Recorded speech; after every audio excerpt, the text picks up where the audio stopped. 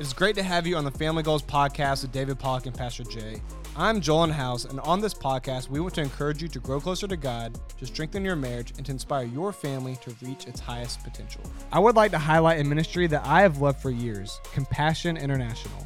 Compassion is an incredible organization that is all about releasing children from poverty in Jesus' name. They currently serve over 2 million children and their families in some of the most poverty-stricken areas of the world, and here is my favorite part. All of this is happening in the local church. Compassion is all about equipping the local church so every single child is cared for by the leaders in their community. As a pastor, I found Compassion to be a strategic part of our global mission strategy. As a church, we've incorporated Compassion into our focus on Honduras. Compassion made it easy for everyone in our church to put their faith in action by caring for a child in need. I would encourage anyone listening to learn more about Compassion, sponsor a child, and release them from poverty in Jesus' name. Visit compassion.com/familygoals to sponsor a child today.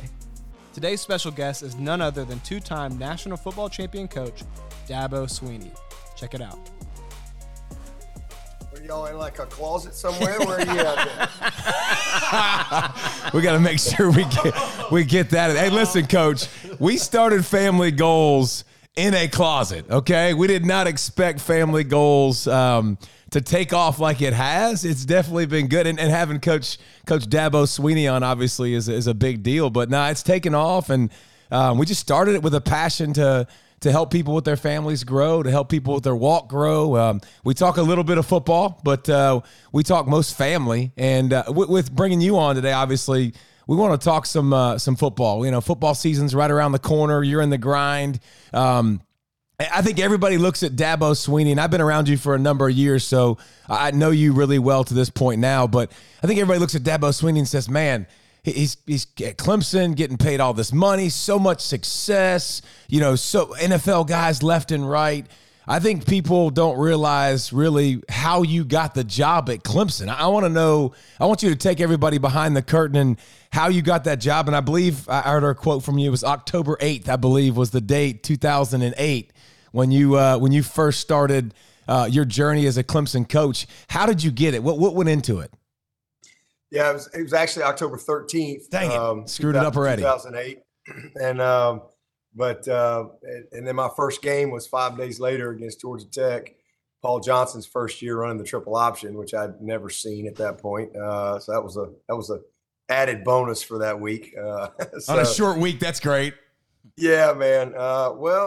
So I came to Clemson February of 2003, and actually my first game at Clemson was against you, and you were like unbelievable in that game, and so that was my first experience with David Pollock, by the way, and but I always loved. I've always liked you because I always thought you played the right way. You always had a high motor, tough, and all those things. You saw that when we first watched you on tape, and then it showed up on game day. You just were a dominant guy every play, and so that was my beginning here. So I was the receiver coach for 5.5 years. I spent 13 years at Alabama, played 5 years. I was a receiver there. Never dreamed of coaching. I actually was a pre-med major, biology major for 3.5 years, and really wanted to be a pediatrician. That's really what my life goal was. And first college graduate in my family, really first one to go off to school. And going into that fourth year, I just didn't love it. And I switched over to hospital administration. And I was like, you know what? I'm going to be the CEO of a hospital and run the hospital. So I guess I've always had this passion of helping people. That's kind of always been my mentality, I guess. And we win the national championship my senior year in '92.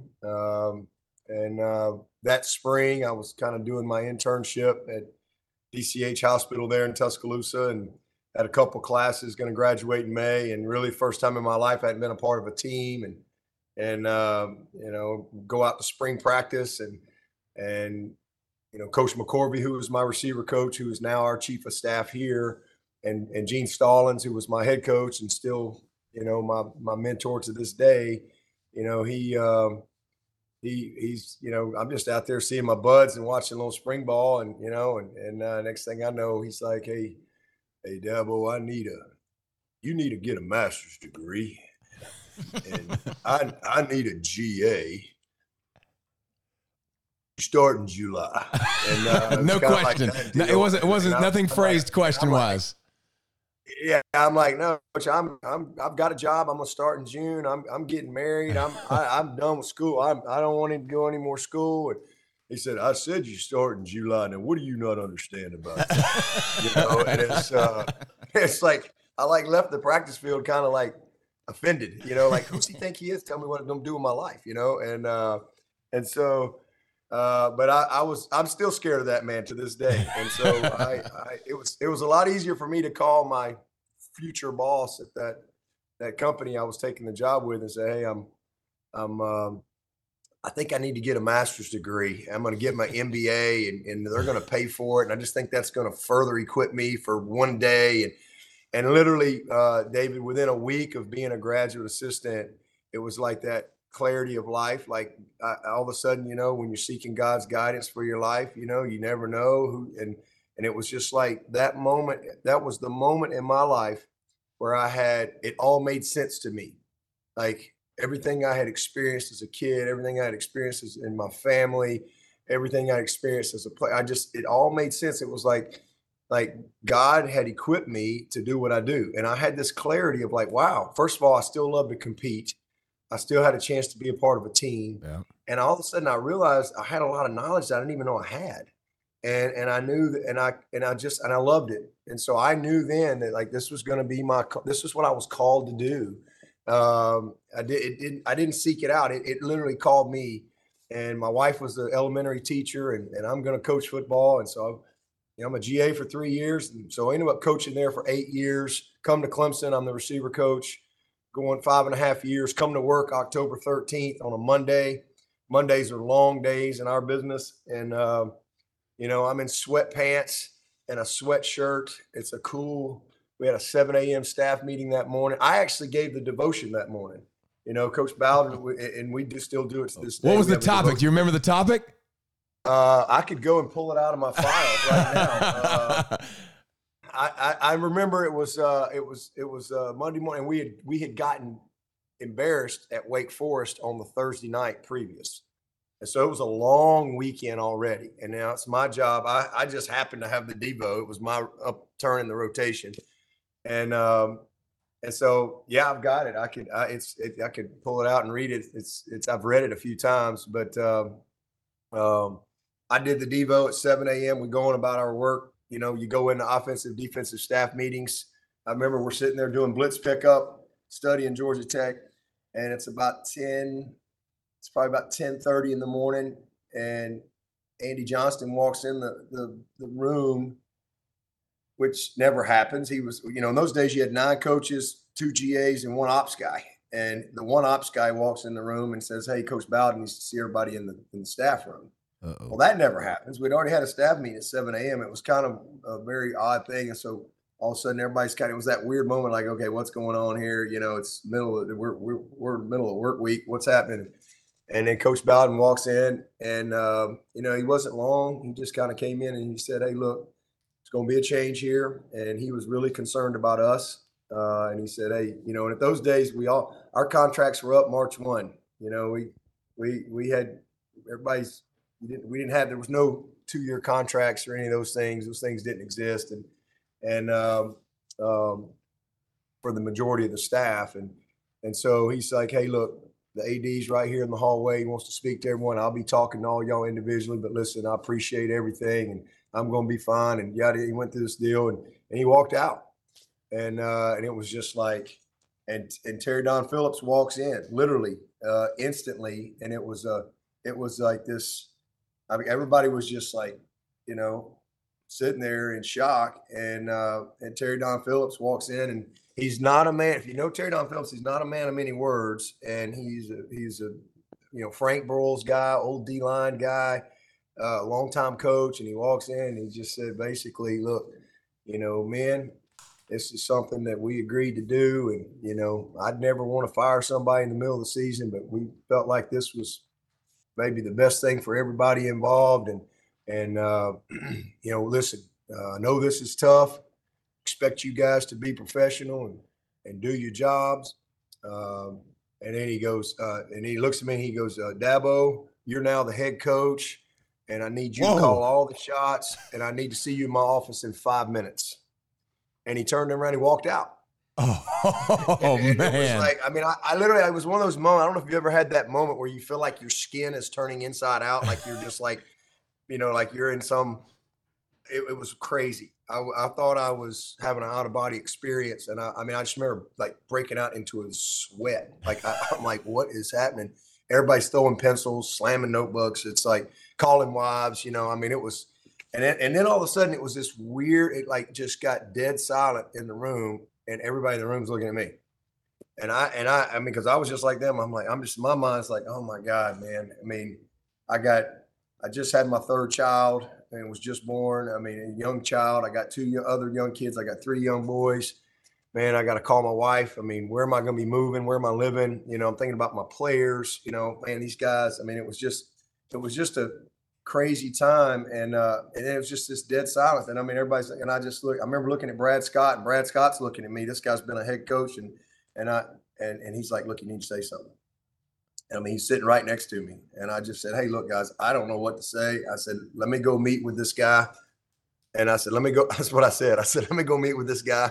And we'll just get back together here in a little bit, guys. I don't know what to say. And so I got up, went to my office. I got a notebook. And literally, I'm in sweatpants and like a sweatshirt, not really dressed to go meet with the AD. And I get a notebook and a pen. And I called my wife, and I called her and I said, babe, we got fired. And she's just like, oh my gosh. And I mean, she was just, and I said, no, it gets worse. I said, I'm going to be the interim, and she goes, oh my God. And I, cause my mentality was, this is going to be the most miserable 6 or 7 weeks of my life. And because I had been a part, we got fired. Coach Dubose got fired at Alabama in the middle, well, not middle, toward the end of the 2000 season. And like the last 3 or 4 ball games, I was an assistant on that staff. The last 3 or 4 ball games, he was, they'd already made a change, and it was miserable. It's hard. It was miserable. They allowed him to stay and finish out the season, but it was miserable, 3 or 4 weeks. Because, you just, I mean, it's your livelihood, right? And you don't know where you're going, your family and stuff. And so that was my mentality, David. And it was one of those crazy moments in life, because I walked into his office with this mindset of deep breath. Okay. Let's see what he's going to say. And I came out of there, man, just full of life. Because he told me, he said, look, man, I don't want you to be the interim head. He goes, Dabo, sit down. He goes, here's what I want to tell you. I know I've put you in a bad situation, but Tommy and I both believe this is the right thing to do. And he said, I've watched you for 5.5 years here, and how you handle yourself, how you handle your players, how you discipline your players, recruiting, guys in your office all the time, in the community. He said, I really believe you're what we need at Clemson. And I'm looking at him like, I didn't really know him like that. And he's like, and he starts telling me all these things that he had observed for 5.5 years. And then he starts saying, and he said, I'm going to hire the best coach for Clemson. He goes, but I really believe you're what we need. And he said, and here's what I need from you. For the next 7 weeks, I want you to be the head coach. I don't want you to think of yourself as an interim coach. I want you to be the head coach. I want you to do whatever you think you need to do to fix us, and I will support you. If you think you need to fire the whole staff, fire them all. He said, whatever it is you need to do, I don't care what it is, for the next 7 weeks, I'm going to do it. You have my full support. And he said, and no matter what, win or lose, you're getting an interview for this job. He goes, now I'm going to hire the best coach. And he said, and I'm going to go all over the country and interview everyone. He goes, but in my heart, I'm pulling for you, and you're who I think we need. And he goes, wow. Now it sure would help if you could win a few ball games. That's what he said. Just a few. Make this easy for me.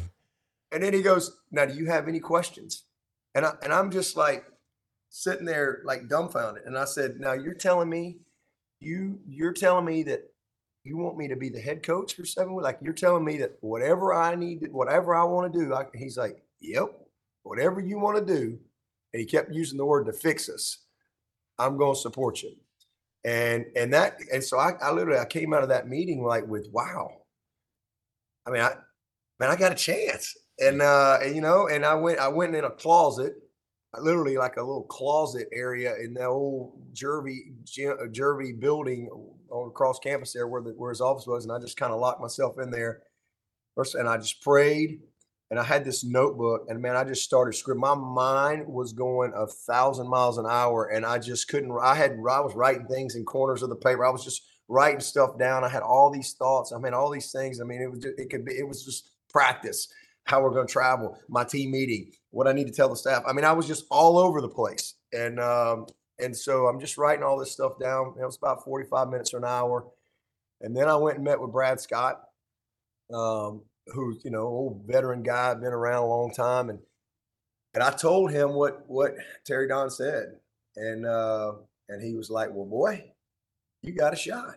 And he's like, and then I was like, and then we, kind of leaned on him a little bit. And I said, well, I need to meet. So I was like, all right, I'm going to meet with every coach individually and kind of, challenge everyone like, hey, the best thing for all of us is to, man, let's go to work. It'll give us all a chance. And so, had to make a tough change on offense right there. That was the hardest thing I've ever had to do because I really loved the guy there and thought he was a great guy, but there was no way we were going to be successful if I didn't make a change. So you go from in a meeting with a guy and now you're, an hour or so later, you're letting him go.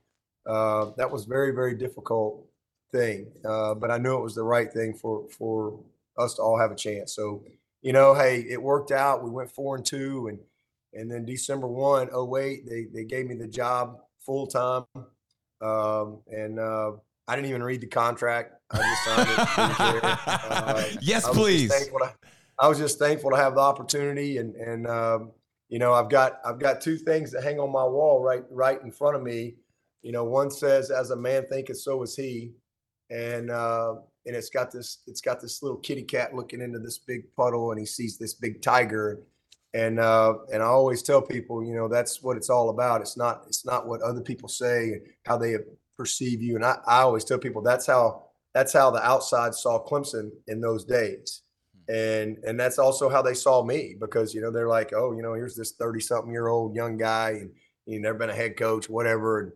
And like I just fallen off a turnip truck, I've been coaching a while, but I had gotten out of coaching for 2 years in 2001, 2002 and got back in. So was just kind of restarting my career there and kind of, I guess, came out of nowhere, if you will, from a lot of outside people. And, and then I have framed beside it, I have a big ESPN graphic that says coaching hires have been a laughing riot this holiday season.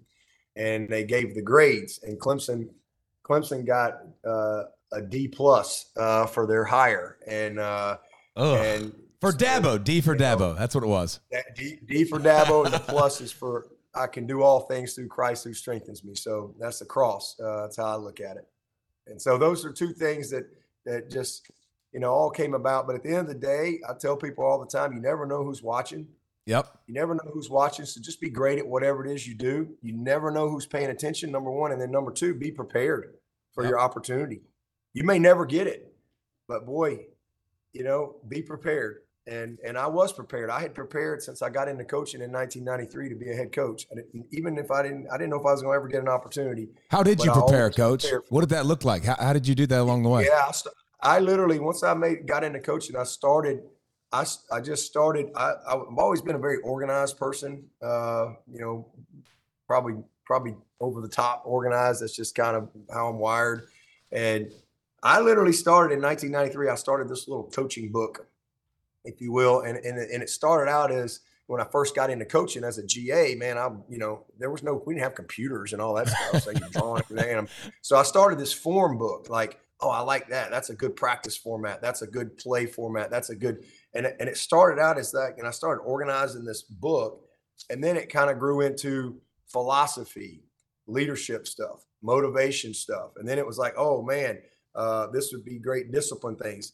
and then it was organizational stuff. Then it was coaches that I would want to hire one day, section. And then it was, okay, what would be my academic policies? And it just kind of grew for years. And so the good thing about that, man, when it came time to interview for this job, man, I was able to walk in with a plan.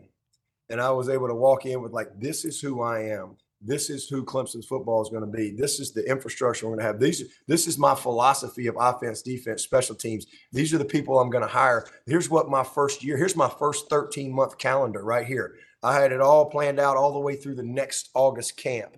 Every day, spring practice, when the kids are off, you name it, all laid out. Here's going to be our recruiting policies and expectations. Here's our staff guidelines. Here's the staff expectations and responsibilities of every person in the. So, it really demonstrated that not only did I have a plan and could articulate the plan, but we could execute the plan. And we had processes in place. So I'm so thankful that I did that. I mean, again, I started that literally when I was just curious. And I started learning and studying, and I still do that to this day. And in fact, I just finished I call it the All In book now. And we take about 5 days every July, and we get together as a staff as if we all just met for the first time. And I reinstall the program and reinstill the culture of this place every single year as if no one knows anything. And in fact, I love the process. I do it in May, early June every year. I just kind of rebuild my book and update it, tweak it, because things evolve and change. And so it's kind of been a something that has really, truly been a foundational thing for me in my entire coaching career, and continues to be so. So because you were prepared, because you were ready because you were along the way, you were being good at what you were, because here's a couple things I take away. You were prepared.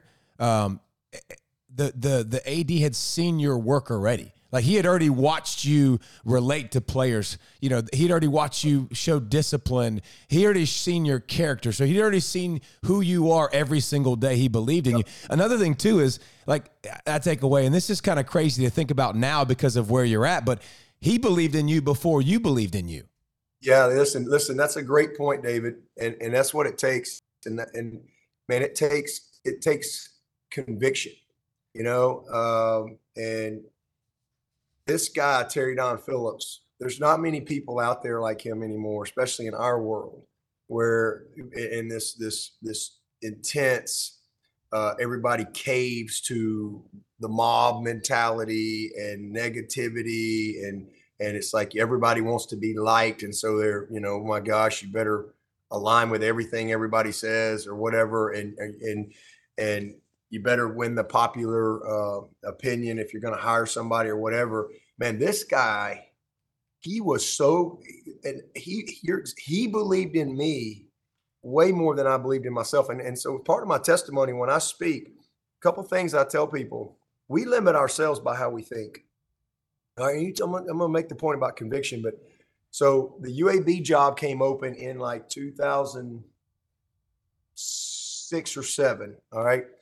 And man, I got a call in with the AD there at the time. And man, that was my dream job. I'm like, man, I'm going to get an interview. And I'm like, I'm going to go up that weekend. I'm going to have a chance to interview. And man, I talked to a lot of the key people. And so, man, I'm telling you, I was so excited. I'm like, I'm going home. I'm going to Birmingham. We're going to build Blazer Nation. I'm going to we're going to freaking out recruit Alabama and Auburn. We're going to beat them all. Bring them all on. I had my staff put together. I'm like, man, I'm freaking coach. I'm going back to Legion Field. I was so excited. I mean, I'm like, I'm 36 or something like that. And I'm like, I'm going back to Birmingham, my family. Like, this is just like, I just knew this is what God wanted for me. I just knew it. And I mean, I had my book together, had my UAB Blazer Nation book, had it all put together. I'm ready to go interview. I'm going up there. And all of a sudden, I mean, I've already called all my staff. Hey, will you come take this job? I got people excited all over. I just wanted to be ready and prepared. And I get a call before I could ever even get in the car and go that Thursday that they had hired a coach. They went ahead and hired a coach. And I'm just like, oh my God. I was devastated. I remember, and I probably shouldn't have, but I think I fired off an email to the AD. It was one of them. I was, mad in the moment type of deals. I'm like, you're never going to get a chance to hire me again. I'm just like, I was like, I can't believe I'm not even going to get a chance to just like, I'm from there. Like, man, I have a vision for UAB. And I was just remember being so disappointed. And I was like, man, I just knew that was going to be an opportunity. If I could just have gotten the interview, I'm like, man, I'm going to get this job. A year and a half later, I'm the head coach at Clemson. A year and a half later. And so what I learned from that is, man, God's plans are always bigger than our plans. God's plans are always bigger than our plans. I was limiting myself by how I thought. I thought I would have never thought I was going to be the Clemson coach. But God's closed that door because he had something bigger for me. And so I get this job. And my very first year in 2009, David, you may or may not remember, but we won the division and went to the ACC championship. And man, it was, everybody was excited. Now we lost in the championship game to Georgia Tech. CJ Spiller was the MVP of the game. We lost. Neither team punted. It was a crazy game. And they beat us right there at the end. And, we go on and win the Music City Bowl and all that. So I had a pretty good first year. We won 9 games and it was a big deal. My second year, oh my God, we lost 5 games by 6 points or less, 2 in overtime. Overtime at Florida State, overtime at Auburn against Cam Newton. And every game was just like down and we just couldn't make a kick. It was like, we just weren't, it was crazy. So we lose to South Carolina in 2010 in the Valley. We're 6-6. And man, I'll never forget this. And that's just my point about conviction and what it takes. Okay. And the type of belief before anybody else believes. I come up after the game, all the stuff. It's obviously incredibly disappointing. It's my second year. A lot of people weren't really happy that I got the job anyway and didn't believe in me. And was like, what is Clemson doing? And they were like, well, good. Now we can get rid of this guy. It was bad. It was very negative. There was a lot of negativity at the time. And now we just lost to South Carolina. And I walk out of the press conference and I'm over in the West End Zone and I got to walk back to my office. And as I come out of the press room, and I walk in the hallway toward my office, my wife, Kathleen's standing there and she's got just tears in her eyes.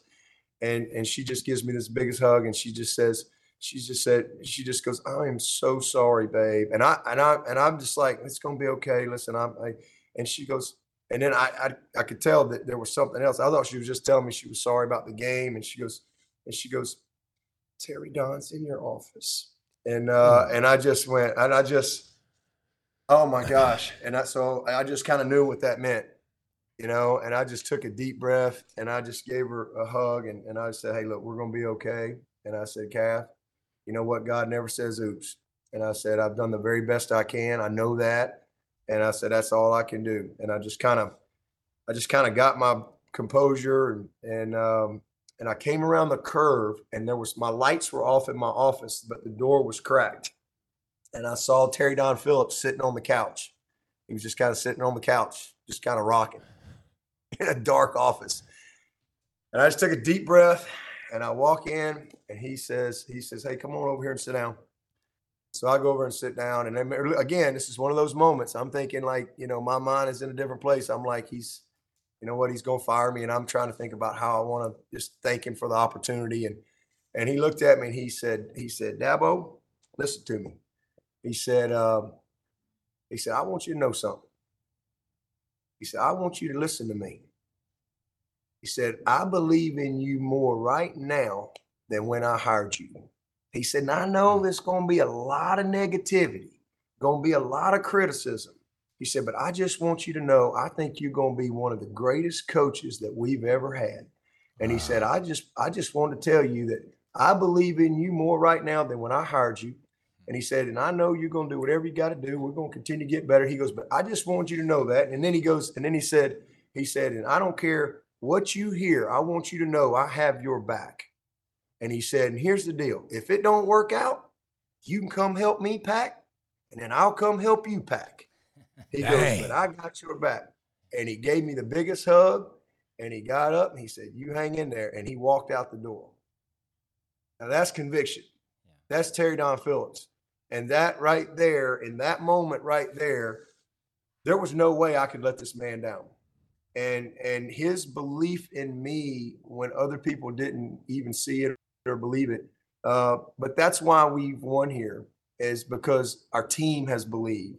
It's been an attitude of belief, a belief that we can, and everybody looks at Clemson now, and now we win 11 games and everybody, thinks we're terrible.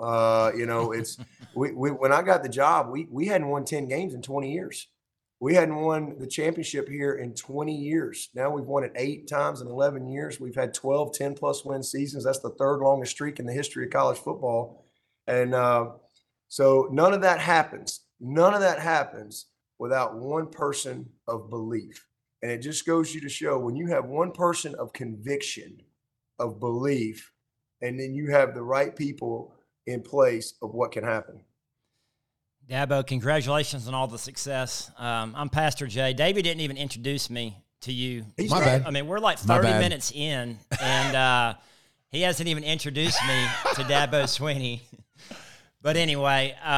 You probably played offense. He played defense. You probably played offense, I played defensive tennis. Guys just go right. They just blitz. They just rush the pass. Go get him on the Well, ground. I played tennis in college, and Davey doesn't even consider that a sport. He says tennis players aren't very athletic.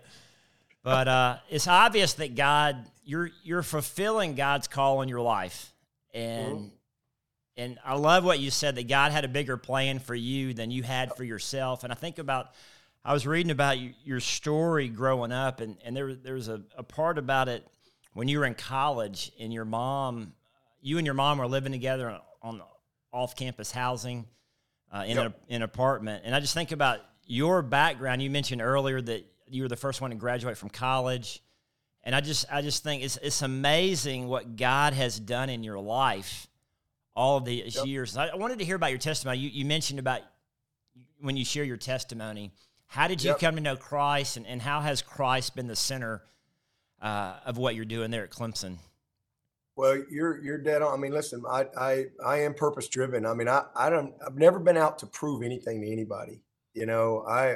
I've always tried to live my purpose, and fulfill my purpose. For a long time, I didn't know what my purpose was. But as I said earlier, man, God revealed the purpose for me. My purpose is to glorify Him in everything I do, to be a great husband and father, and to use the platform of education and football to hopefully build great men that go on and become transformational leaders in society.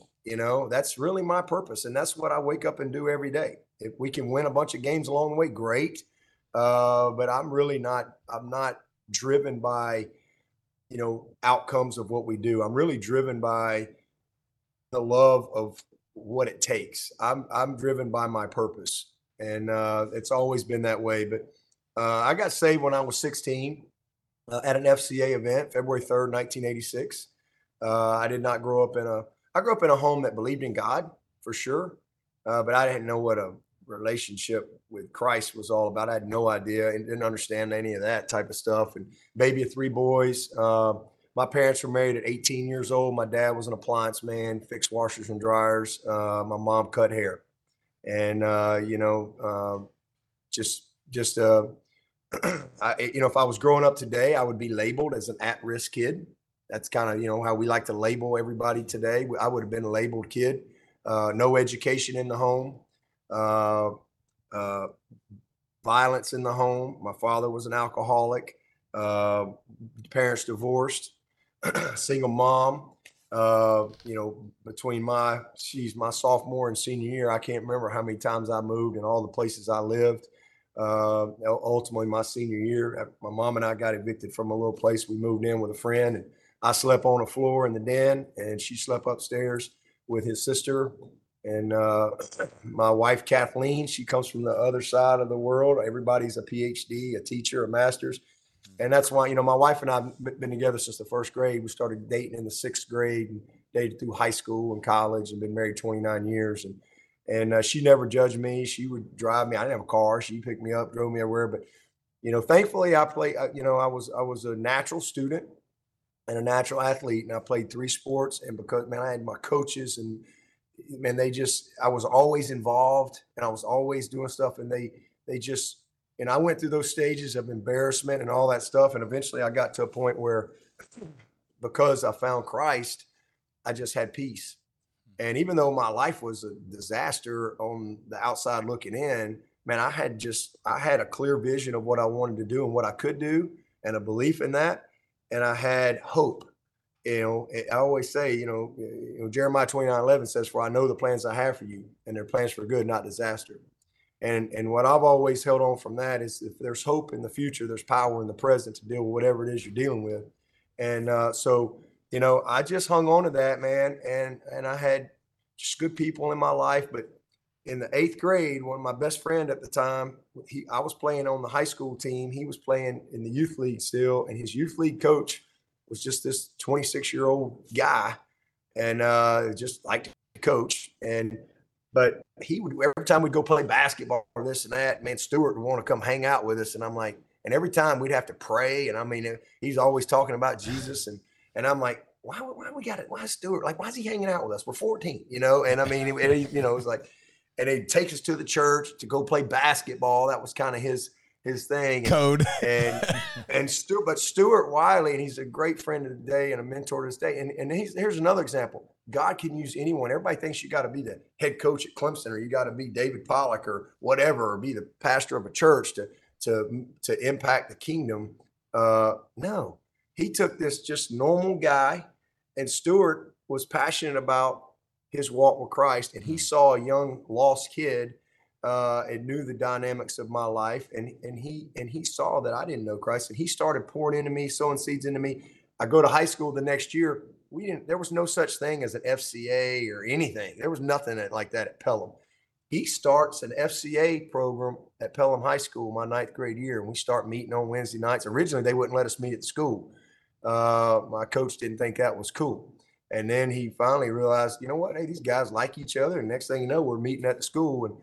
And so 10th grade, I went to hear one of my childhood heroes, a guy named Joey Jones, and who weirdly later on in life became a great friend. He became a high school coach. I'm coaching at Alabama. I was recruiting his school. Then he was the South Alabama coach. But Joey Jones played for the Falcons and the Birmingham Stallions. And man, he was like a hero. He was a little receiver at Alabama. And so we went to these FCA events, and I started learning how to fellowship, how to worship through music. I started really learning what the Bible was all about. And I started learning how to pray and the importance of that. And man, God was working on me. And I go February 3rd, 1986 to listen to Joey Jones at the local church there. He was speaking, and our FCA group went. And next thing I know, man, I'm back there getting prayed with Joey Jones to accept Christ as my Lord and Savior. I went home that night and I wrote it down in my Bible. I still got it to this day. I wrote it down. I dedicated my life to Jesus tonight. My life will never be the same. I signed it and dated it. And about every 5 or 6 years, I've made an entry in that same Bible. And it was one of them Bibles my mom had given me as a kid, and I was like, open it up. It was like one of those that's hard as a brick, knock you out, build a house on it type of Bible. And I still got it to this day.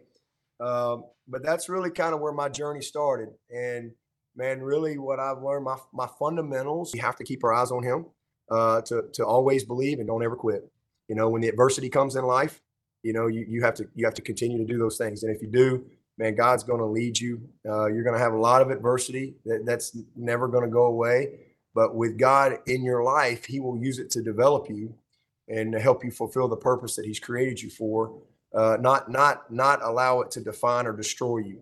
But you have to have God, at the center to be able to do that. And I always tell people, it's like a flat football. If you had a flat football, it'd be hard for it to fulfill its purpose, right? It'd be hard for it to, throw it, kick it, and do all these things and fulfill the purpose it was created for. And it's the same thing with us as people. If we don't have the Holy Spirit living inside of us, it's hard. We're just like that flat football walking around in life. It'd be hard for us to fulfill and know the purpose that we're created for. And so I just, and like anybody, you get off path, you get this and that, but I just kind of just stayed with those fundamentals, man. No matter what, I would just come back to, man, I just got to keep my eyes on God. I don't understand. I don't know why, but I just know, and I got to continue to believe even when it doesn't make any sense. And man, I just can't quit.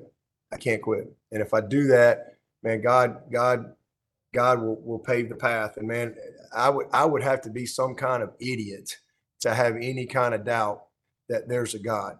With what I have lived and experienced, I went to college. My mom ended up moving in with me my sophomore year, and not only moved in with me in a 2-bedroom, 1-bathroom apartment. We had a roommate, but she and I had to sleep in the same bed for 3 years, my sophomore, junior, and senior year at Alabama.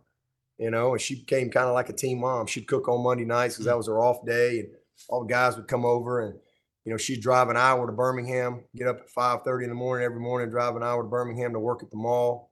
And, she's tough as nails. And man, that was one of the greatest driving things in my life, was to go be successful. And I didn't use those as reasons and excuses for poor behavior or bad decision making. I saw those as reasons to not do a lot of things, to go to get my books, to do what I needed to do, because I really, truly, God gave me a vision for what my life could look like. I didn't know what his plan for me was, but I knew this: he had a plan, and it was a lot better than what mine was. And if I trusted him, man, he was going to provide the way.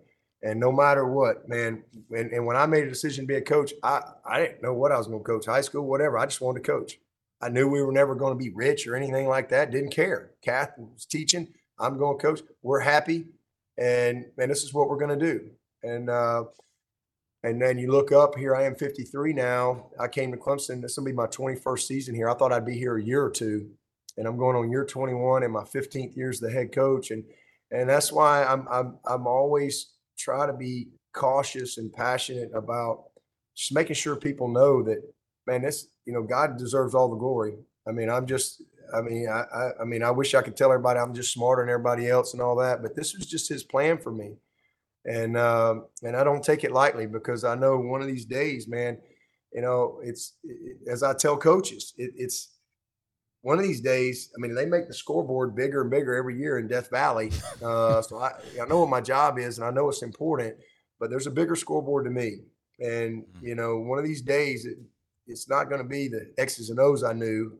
It's the hearts and souls we grew, through this platform. I mean, God has put a lot of young hearts and minds and souls in front of us, and they don't all get it, but I think it is my responsibility to, be a good example to them, and to do our job in a way that hopefully glorifies God as we do it. Well, and I get to go, everywhere in the country, and I will 100% say, your culture is different, and what you believe is different. The way you talk to kids is different. Like, and now I see Terry D, and I hear about Joey Jones, and I hear about all these people like that believed in you, that poured into you. Now it feels like you're building a culture that you're going to do the same thing, and you're trying to accomplish the same goals that you were so fortunate to get. And how cool is it that you can relate to a lot of these kids? You can relate to their situations and what they went through. And I mean, is that because everybody knows about the culture at Clemson? And you've talked about it for years. We talk about it on television and how different it is. And I mean, it's kind of cool to see all the things that made you that has turned into your culture. Yeah. Everybody wants us to always, if everybody's going right, we're supposed to go right. Well, I don't look at it that way. Sometimes we do, but I've never really tried to conform to the way everybody thinks we should do things. Because we are purpose driven. We're not outcome driven here. We are purpose driven. We are relationship driven. I mean, I got 20 something former players on this staff. I've had, we've not been a portal program. Not that there's anything wrong with that.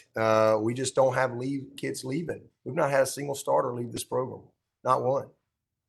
We've had 2 kids leave Clemson post-spring in the last 2 years, and neither one of them wanted to leave. They're both graduates, but one was a 6th DN and the other one's a 6th corner, and they just wanted to play. They love Clemson. So we've offered 59 guys in the class of 24. 59 in the world. All right. We're sick in the Power 65, we're 64th in fewest offers. If you look at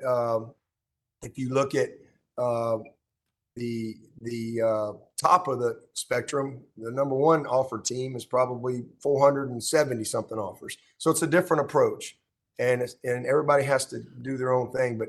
But that's just who we are here, man. We are, until graduation do you part, place. I mean, 11 out of 12 years have been top 10 academically, Clemson, Duke, and Northwestern. So I've had 356 seniors and 350 graduates. Second in draft picks since I've been a head coach. Second in first round picks since I've been a head coach. So we've won. We're the only team academically and in football 11 years in a row. So we've done things in a unique way, and I know the way we do it is the right thing for Clemson. And again, we're very connected here, and we don't compromise from that. And so. It's like I said, it's a place that we really truly value who they are as young people. Not that other people don't, but it's something it's just I really am passionate about transformation in their lives. All right. And that's the greatest thing for me as a coach, is seeing that guy at 15 and 16 and then seeing him again at 30 or 28. And man, the guy comes and hugs your neck. I mean, that's transformation. And that is my greatest joy as a coach, knowing that you had a part of that person's journey and growing. And I wish we could say we bat 1,000. We don't, but we're pretty good. And, for every one person that might say something negative about their Clemson experience, there's 200 that are going to talk about how good it was. Hey, Coach, how much harder is that now with NIL and then in the new world of football? Because we've seen it, man. It's just totally different. And, the colors, man, I can't imagine. Like, I hated everybody else in college football besides my school. And now, money's changed things. How much is that different, building a culture and trying to establish something, be different, and having people leave and people wanting to come, and money, how much money are you going to pay me, all that stuff that goes into it. If I was getting the job now, and I really feel for a lot of these coaches that are trying to get going now, because it's crazy. But again, we're so connected here, and we've always been. You don't just because you don't get the toothpaste back in the tube, right? You don't just all of a sudden become purpose driven. You don't just all of a sudden become relationship driven. We've been doing this for a long time here, and it sounds crazy, but the crazier it's gotten, the better it's been for us. I don't know if that makes any sense, but we really we don't use NIL in recruiting. We use it for retention. I'm all about the guys here. I've never, ever been about the recruiting part of it.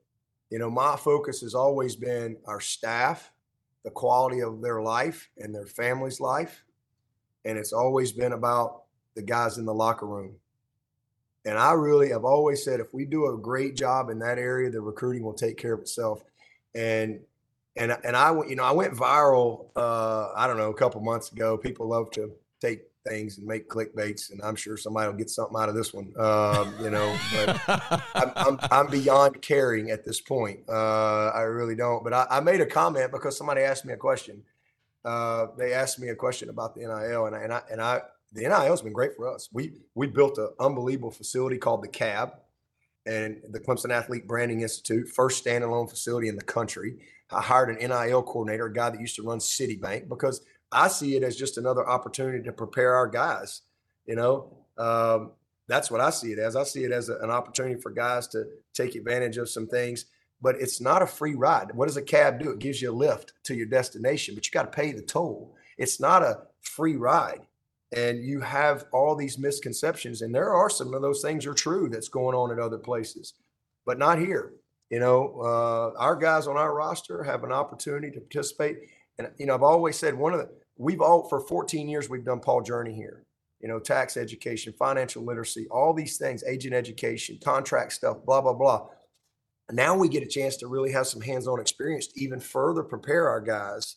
I see it as a responsibility to let's maximize it, but let's teach them, let's educate them, let's protect them Let's help them navigate this world that they're out there, and let's further prepare them. Over 80% of the guys who've gotten a shot in the NFL since I've been a head coach have made it. And I really believe it's because of where they're coming from. And I always tell the scouts, the guy from Clemson and this guy, take the guy from Clemson. He's going to make your team. He's a free agent. He's a draft pick because he's a graduate. He knows how to work. He's been held accountable. He's, blah, blah, blah. We go through that. And now, you know this, almost 78% of NFL players within 2 years of being done are bankrupt and divorced. And part of the reason is they're not equipped and prepared properly. And these are mid-20s to 30-year-olds, right? We're not going to get a different result with 17, 18, 19, 20-year-olds. And so I see my job is man, we've got to help these guys navigate this. And so we've poured a lot of resources, and it's been great. And listen, this is Clemson. You can do anything you want. But we've not, pre-NIL, we never got the kids that could be manipulated. Post-NIL, we still don't get them. And I said something a couple months ago. They asked me the question. I just said, they asked me if I was worried about all this and that. And I'm like, and look, we just signed one of the best classes in the history of our program last year. And guess what? We're getting ready to sign maybe the best class ever this year. And right in the middle of all this. But the cool thing, and we've offered 59 kids, not 400, 59 on the planet. And we're going to sign one of the best, but it's because of how we do things. It's our conviction and our belief in the way we do it. It's the criteria that we have for position guys. And I tell our coaches, man, the reason we're stingy is this is not a catch and release place. I'm not running kids out of here. Right? This is till graduation do we part. If your player ain't good enough, you better not ever complain about them. All right? If they ain't good enough, that's our fault. If a guy, unless he becomes a turd, he's going to be here as long as it takes. And so that everybody knows that's our approach.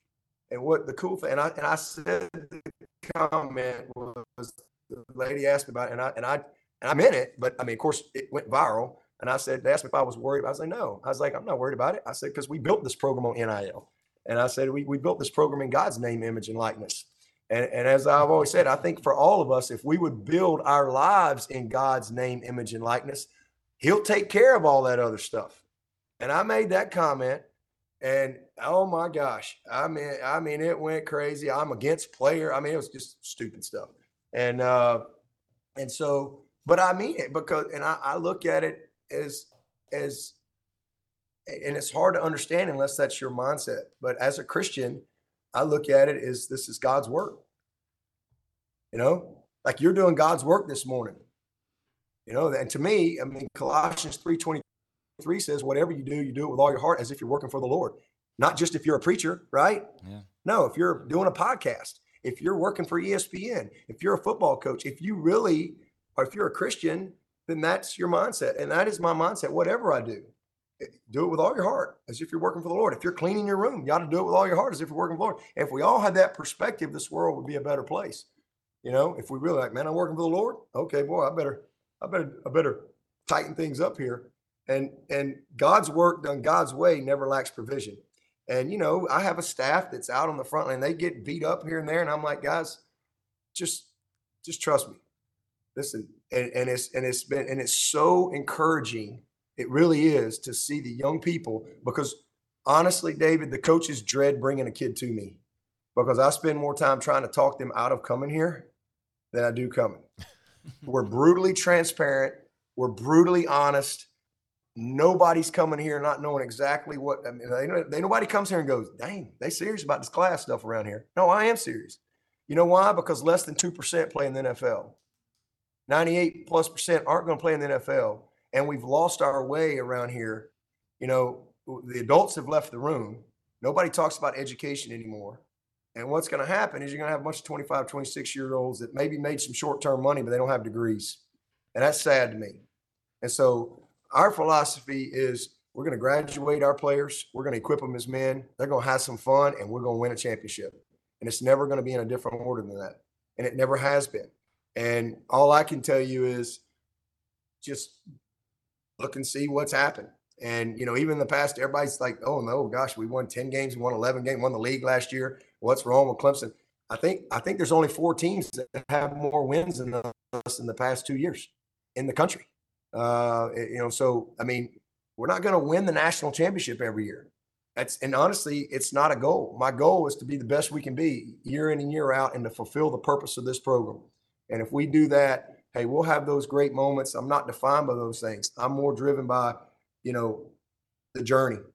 It always have been. Because when you win, you wake up, all right, great, now what? It's got to always be about, the journey and the process of what your purpose is. So it's just, honestly, it's been encouraging. I mean, it's sad to see some things that are going on in college football, but in a weird way, it's also good because I think sometimes you just got to have the train wreck and, to clean it up. And, I can clearly see what's coming in college football. But I'm like, let's just go ahead and get there, and then we can get to a better place. And I think we will get to a better place in college football. Unfortunately, I think some young people are gonna pay the price for some things because there's no consequences for young people anymore. No consequences for young people leads to no conscience. And we've made it cool, convenient, and celebrated to give up.